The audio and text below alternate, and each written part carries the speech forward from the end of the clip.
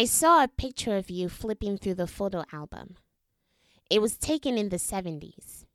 You had the big fro with the bell-bottom jeans and some weird pair of heels. Didn't think my dad could be so stylish. I'd say that was probably the first time I thought of you outside the role dad. I had always thought of you in relation to me, as if your life only began when mine did. But really, you had been a whole person before I came. Back home in our country, your entire family looked to you for support, and you carried all their burdens on your back. You studied your way to university, got some gigs tutoring friends in math, until you could graduate an engineer and build the family house. You landed a job in the government, which, for the standards in our country, meant you moved up a social class. You used your talents and skills to build bridges and homes to help keep the country alive. Saturday mornings, you gathered with friends and tuned into the radio. You guys would spend hours debating politics and how each of you could do a better job running the country.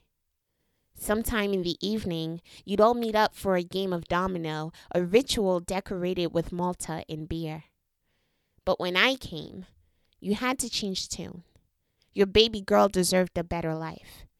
There weren't enough resources for her to dream, so you leave your home country and fly to America. You had to let go of being an engineer, so you picked up a job instead at the factory.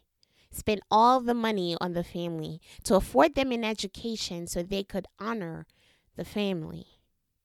Your Saturday mornings are now spent sleeping in, because working overtime is the only way to afford rent. And to give me the chance to go on trips I never would have gotten access to had you not moved us here. Your Sunday evenings are for work too now, but you find a way to bring your country with you.